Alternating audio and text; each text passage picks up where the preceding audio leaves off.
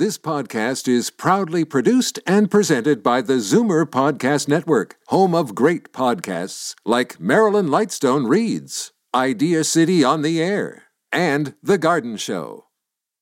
You're listening to an exclusive podcast of Fight Back on Zoomer Radio, heard weekdays from noon to 1.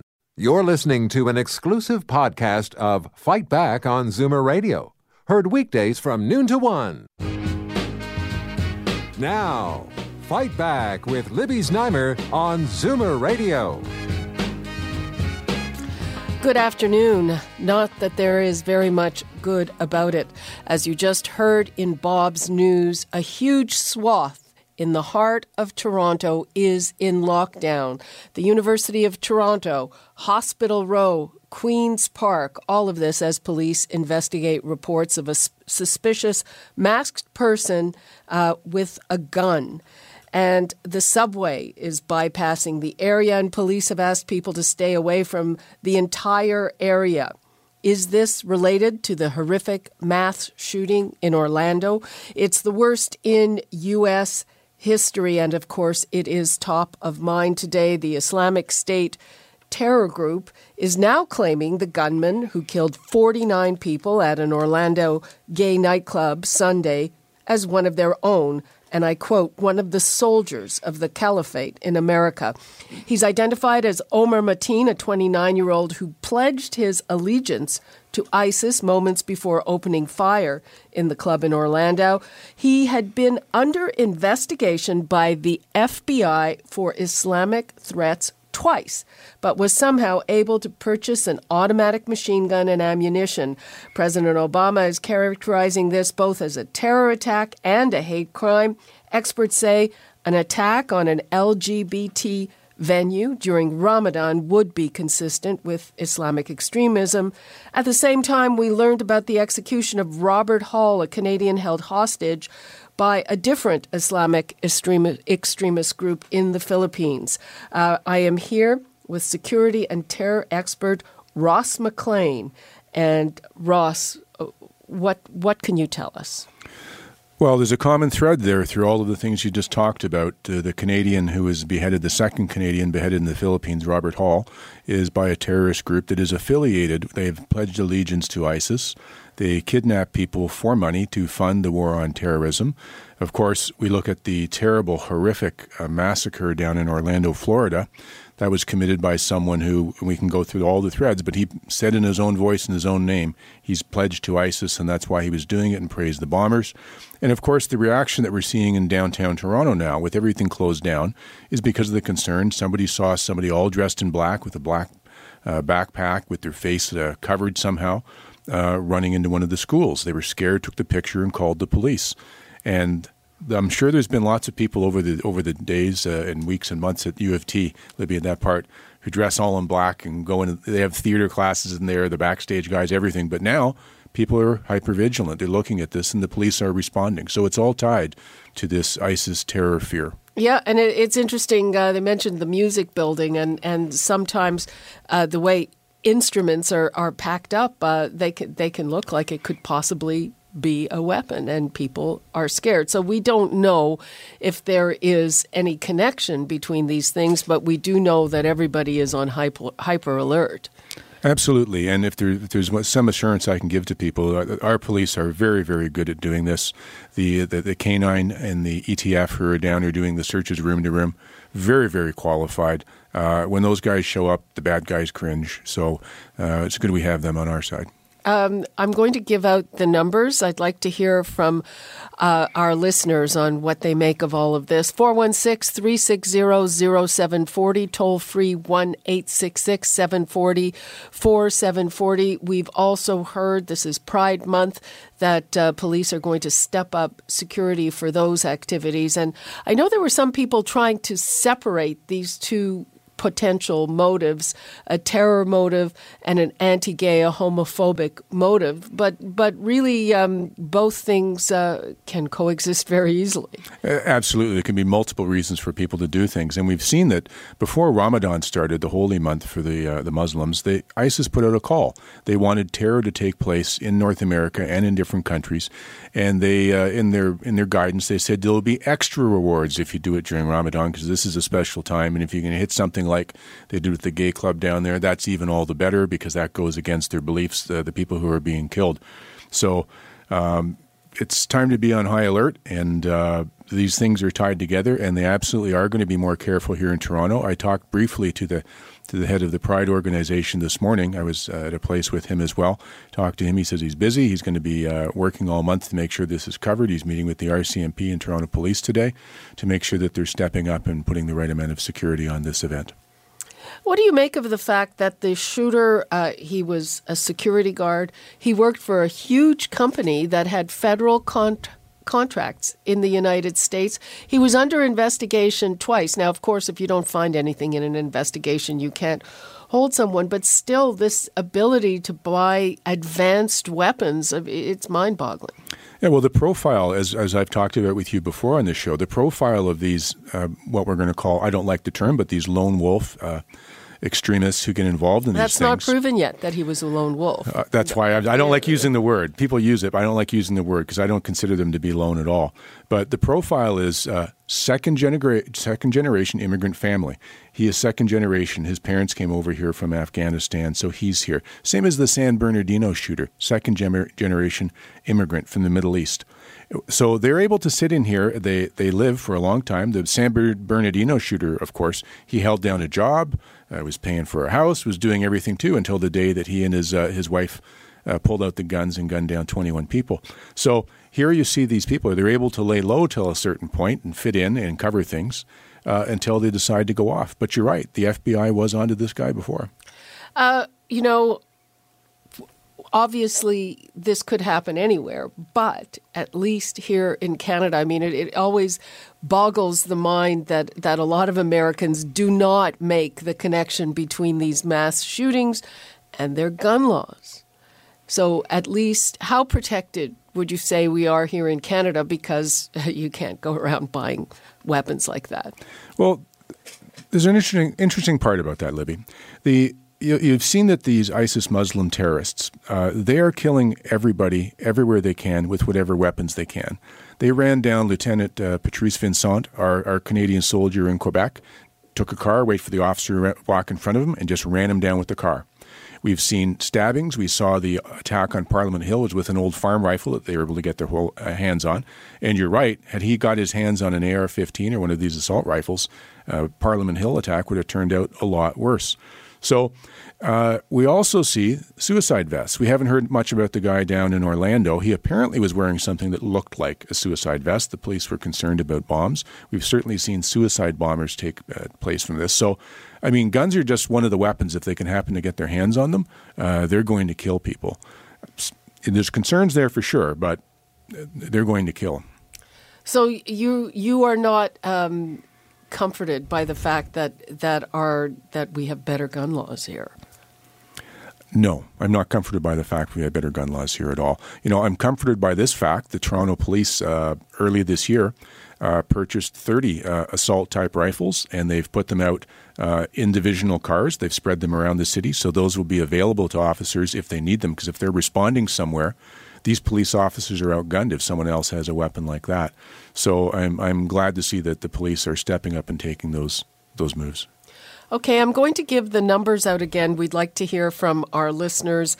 What is your reaction to this horrific shooting? Do you feel secure, better here in Canada? And what do you make of the lockdown, a huge swath of downtown Toronto in lockdown?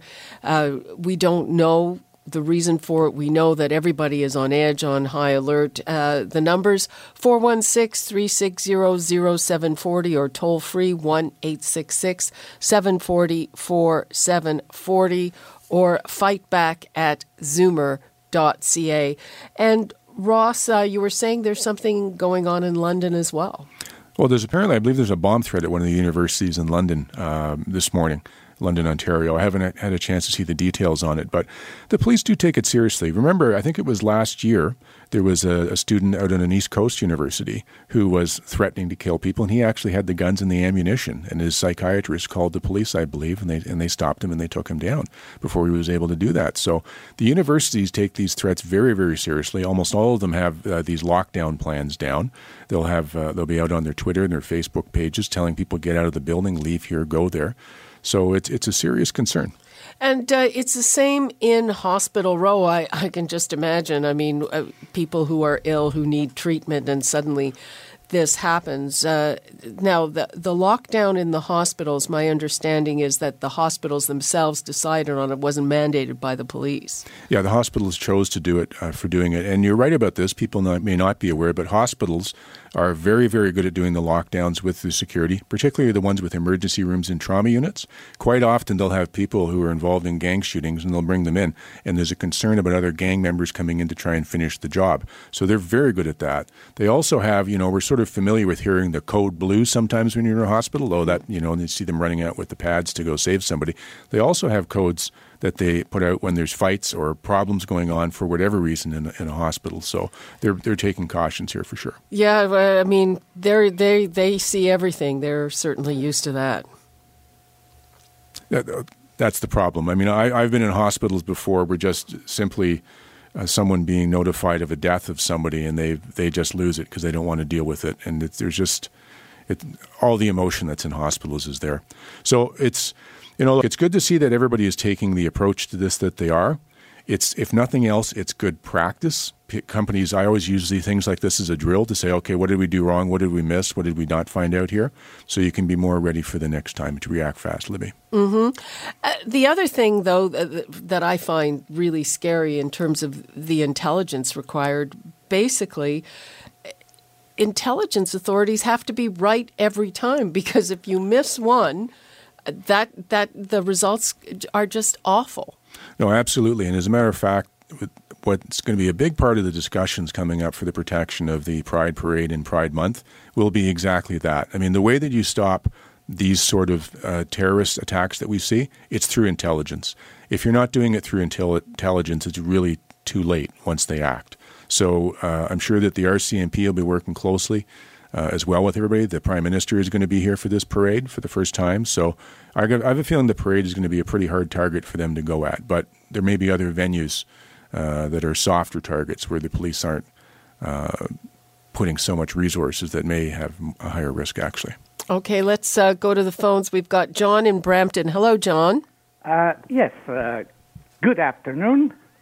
And it's a little bit cloudy today, a gray sky in Toronto. Yes. And what I'm suggesting is this. Now, what is happening, it is very, very unusual in North America. It's happening in Europe, too. Now, if we have a time to deal with the community that we have in problem, and by that means that the leader of the community has to do something about soon. And we have authority in the community, and these are the people that should be responsible for what is happening in their community.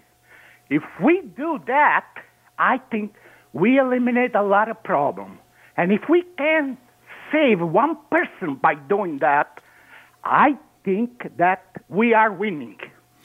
John, you make some excellent points there, and I honestly believe that leadership is going to be the thing that helps us to deal with this problem and manage with it. My own view, though, is I don't think we're seeing very good leadership on this. We have leaders who can't even say what the problem is, let alone get together with someone, talk about it, and try and find a way of dealing with it. But I absolutely agree with you. If we have leadership, there's nothing that we can't do as a community, but I'm just not seeing the leadership here. I think there's a certain level of political correctness where people are afraid to say this has something to do with Islam. Of course, Islamic extremism, and of course, we do not want to tar the entire community. But to say that it's not that's not going to solve the problem. I think maybe I was just half joking with myself about this today. Maybe we need to come up with a new name for it and just call it X. So anytime somebody does something where they're killing people in the name of an ideology for some reason and it's radical, we'll just call it X.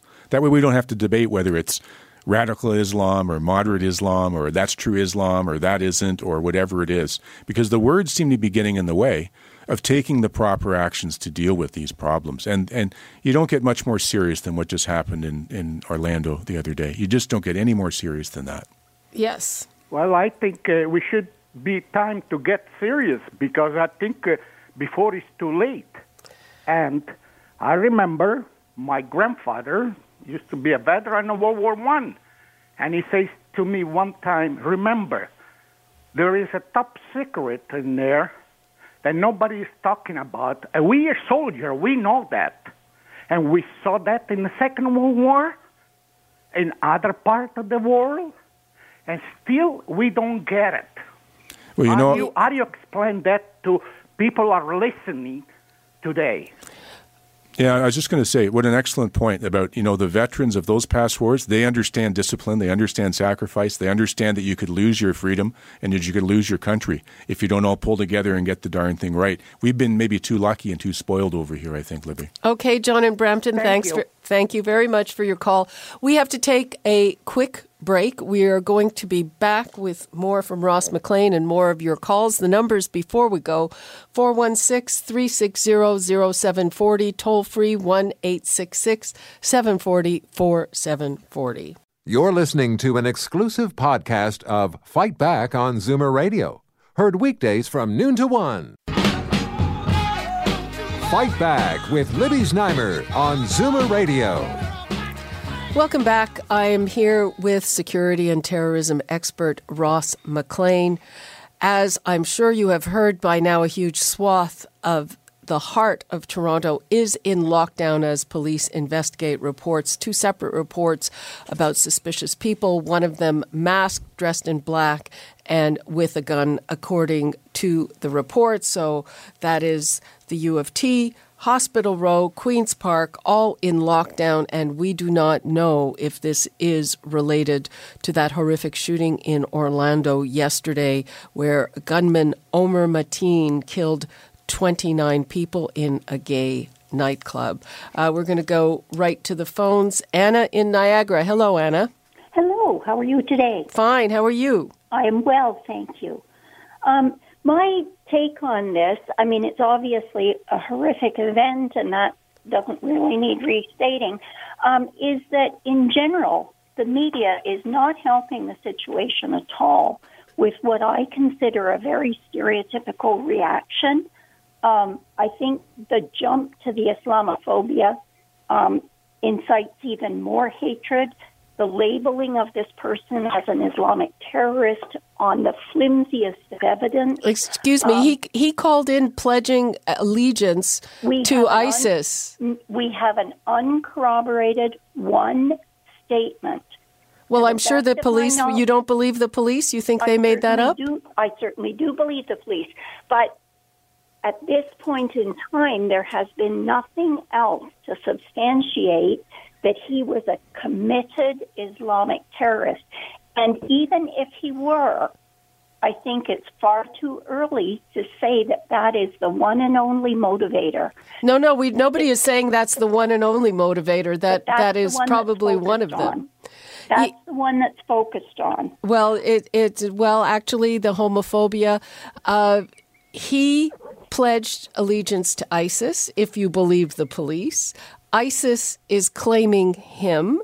That came out this morning. That was much after the event, because at first they said they had no knowledge of him. Well, I don't recall that. So do we suppress these things? Not at all. Not at all.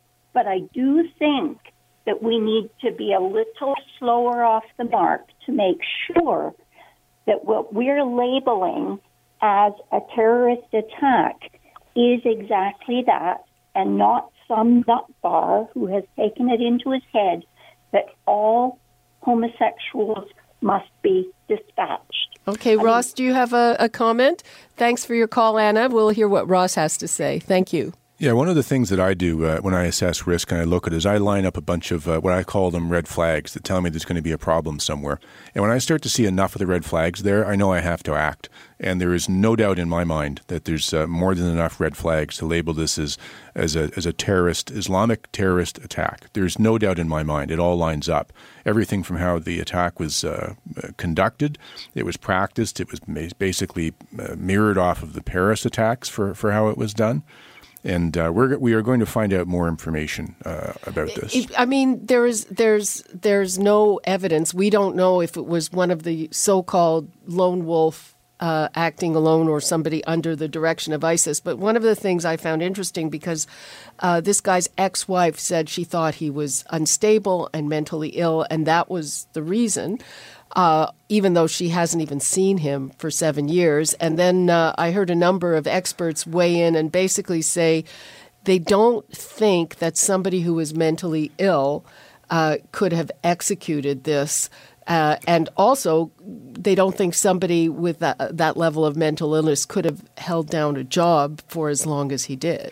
Correct. I'm glad you brought that up, Libby, because, if there's anything we jumped the gun on is people listening to his ex-wife who hasn't seen him for a while, who's not a doctor, diagnosing him with mental illness as he goes on.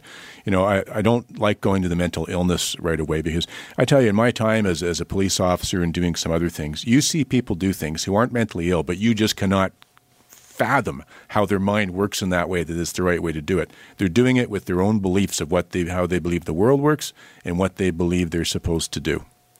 Okay, let us take a call. We've got John in Toronto, I think. John? Hello? Oh, just a minute. Can you hear me? Yep. Okay, yeah, hi, Libby. I love your program. And Thanks. I just want to make a comment. I disagree with your terrorism expert. I think as a whole, the media has been promoting this so-called gay rights and shoving it down a lot of people's throats, and there's a lot of resentment of what's going on. I mean, the question is that is it fair enough that the gay community are actually setting themselves to be up for targets? And do I think that the guy who committed the massacre is actually a terrorist? No, I don't. I think what sent that man over the edge is the fact that the two men that were kissing each other on the threat. Now, there's a lot of resentment out there, and you've got to look at the big picture. I mean, what they do is their business, But the fact is that they're using the media and forcing it down people's throats to accept it. And case in point is that Kathleen Wynne locked horns with the Muslim community, who have very deep religious values, just the same as Roman Catholics. And they resented the fact that their children were forced to listen and be educated by this alternative sexual lifestyle and forced to accept it as alternative sex. Well, this is just a minute. This is not what was in that curriculum. Well, people who didn't even look at it. But Ross, do you want to respond? Well, the fact of the matter is that the whole gay community is setting themselves up to be hit. I mean, because a lot of them find this whole lifestyle offensive, and they're becoming easy targets. And the media is promoting these values that are not consistent with family values in the United States. Caller. Okay, caller. Let me say something here for a second here. I don't disagree with you, but I don't agree with everything that you're saying either. What I have a big problem with this one as well, too, is this attack on this club. It's a gay club. It could have just as easily been a school. It could have just as easily been a church. It could have been any other place. It could have been a synagogue that they would have gone into to get the ISIS statement referred to it as a crusader something. They call Christians crusaders. Yeah. So my point is being, and this is the only part I'm going to agree with you. A lot of people are playing in the LBGT crowd are playing this up as just an attack on gays. I'd rather say that this is an attack on humanity first, and it's an attack on everybody's liberty first. The fact that their lifestyle was that, so they would have mowed down anybody in this particular case. So I don't like seeing it being bent in a way that it suits one particular channel. I would feel just as bad today if they had killed a pile of Roman Catholics, if they had killed any group of people, just because ISIS doesn't agree with them. It's an attack on Western values of live and let live. And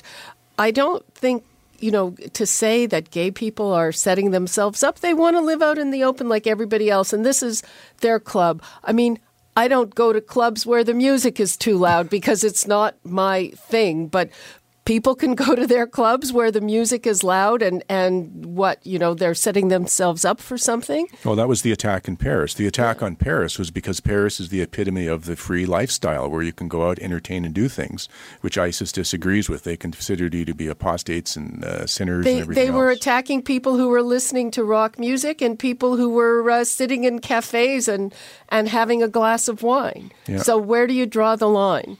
Let's take a call from God in Toronto. Hi, God. Hello. How are you? I'm very good. What I would like to comment is that everybody is trying to be politically correct, not to insult the Islam, not to do this and not to do that. This is how they take advantage of our being so nice to them. And this is what happens. I don't see any problem saying it's a terrorist attack, and you can correct yourself later on. Because if you see all the names of all those people committing all those crimes in the States, in Canada, are Islamic people. So what is the problem to say, yes, it was a terrorist attack? Well, I think you need more evidence than somebody's name to say that it's a terrorist attack. But I agree that in this case, the evidence is there. Yes, but it happens so often. So you know what? The fact that they want to be so peaceful and not to offend anybody, they take advantage of this.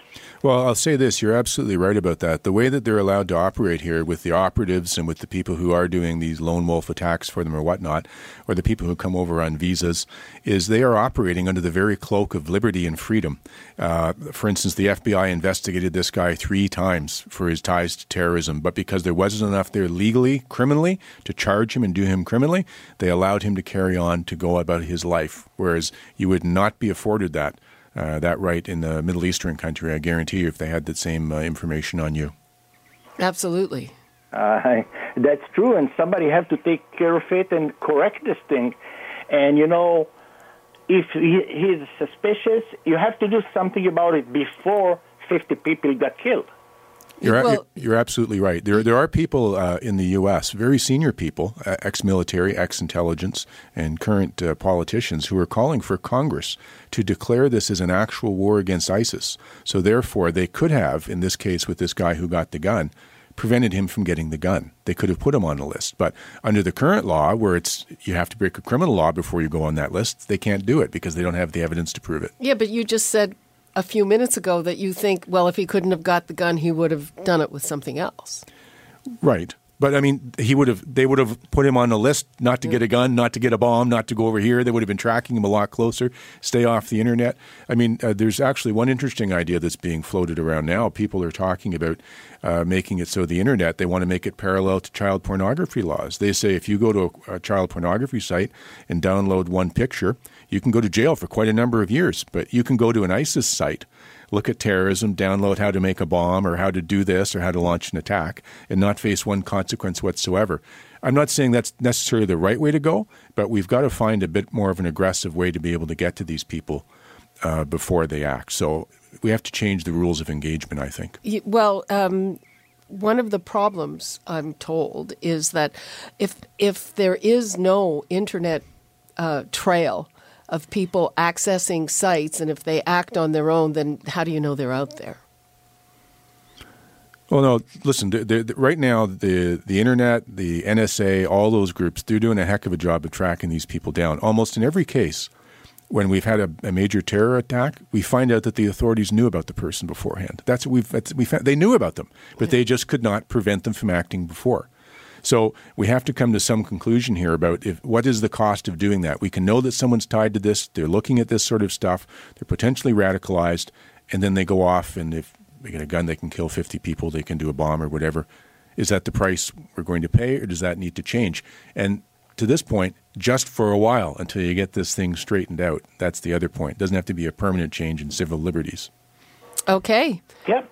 Okay, God, thanks for your call. Thank you very much. Bye-bye. I'm going to give out the numbers once again, 416-360-0740 or toll free 1-866-740-4740. I'm here with security and terrorism expert Ross McLean. We're talking about that horrific shooting in Orlando and also the lockdown in Toronto and also the execution of Robert Hall in the Philippines by a different Islamic extremist group. What's your comment on that? Well, my comment on that is I would sure like to hear a whole lot more from the Prime Minister about what we tried to do in this case. You know, it's one thing to say, oh, we don't negotiate, we don't pay ransoms. Okay, I get that as your kind of standalone talking phase thing for doing it. It's just not the truth. It's not the truth. You always negotiate. The same as they were negotiating with that guy down in the Orlando Pulse nightclub. They were talking with him, trying to find something to negotiate. They couldn't find any angle on him to get him to agree to something to let the people go. So you do negotiate. But if you're not going to negotiate, then I think you need to have the other side of it, which says, we're going to come back after you like a hammer and we're going to deal with you. If you're going to do this to our people. Netanyahu, they just had that attack in their cafe a little over a week ago in Tel Aviv. He came out and he finished his speech by saying, okay, now we're done. Now we're going to attack the attackers. He lets them know, okay, we're not going to pay, but there's going to be a price to pay to do this. Otherwise, you leave Canadians open to this sort of terror. Okay, let's go to Joan in Toronto. Hello, Joan. Hello. I think because of Ramadan being a holy time, we should put off Ramadan, the gay pride, until after Ramadan. Even the Prime Minister is putting himself at risk by going to gay pride when it's happening during Ramadan. Well, doesn't that let them win? I don't think that Ramadan's the problem. It's ISIS using Ramadan as the threat to go out and carry out acts. There's all sorts of people that are doing their proper fasting and everything else and enjoying themselves and doing that. So, it's the threat. I'm not against Islamists. I think that we should have an attitude that God and Allah are the same thing. God, Allah, express God, Allah. I've mentioned that I've mentioned that to many people, and they agree that God, Allah, is a good word. The Muslims agree, and Muslims love Jesus, but they don't think he was born of a virgin, and they think he was born under a fig tree. That's what the Quran says. Yeah, there's differences in all religions for what they believe for doing that, but in this case, the radical Islamist side, the political Islamist side, the military Islamist side is what's causing all of these problems. Yeah, and again, so the head of Pride said the show must go on. So I mean, a lot of people think that if you put off the things that you have planned, if you change your life, if you live in a more restricted way, then you let them win. Joan, thank you for your call. Okay. Bye-bye. We are going to have to wrap things up and go to break. Ross, your closing thoughts? I just want to say that as we hear from the callers, people are concerned and they do want to see leadership on this. So if you do feel you have concerns and you want to see something changed, send a letter or an email to your politician that's in your area and say, look, I'm concerned about this. I want to see leadership. We're going to have to get that political leadership to start dealing with this, Libby. It's just tragic to have to cover and talk about these sort of events. Absolutely. Ross, thank you so much. We appreciate your insights, as always. You're listening to an exclusive podcast of Fight Back on Zoomer Radio. Heard weekdays from noon to 1. You're listening to an exclusive podcast of Fight Back on Zoomer Radio. Heard weekdays from noon to 1. You're listening to an exclusive podcast of Fight Back on Zoomer Radio. Heard weekdays from noon to 1. You're listening to an exclusive podcast of Fight Back on Zoomer Radio. Heard weekdays from noon to 1. This podcast is proudly produced and presented by the Zoomer Podcast Network, home of great podcasts like Marilyn Lightstone Reads, Idea City on the Air, and The Garden Show.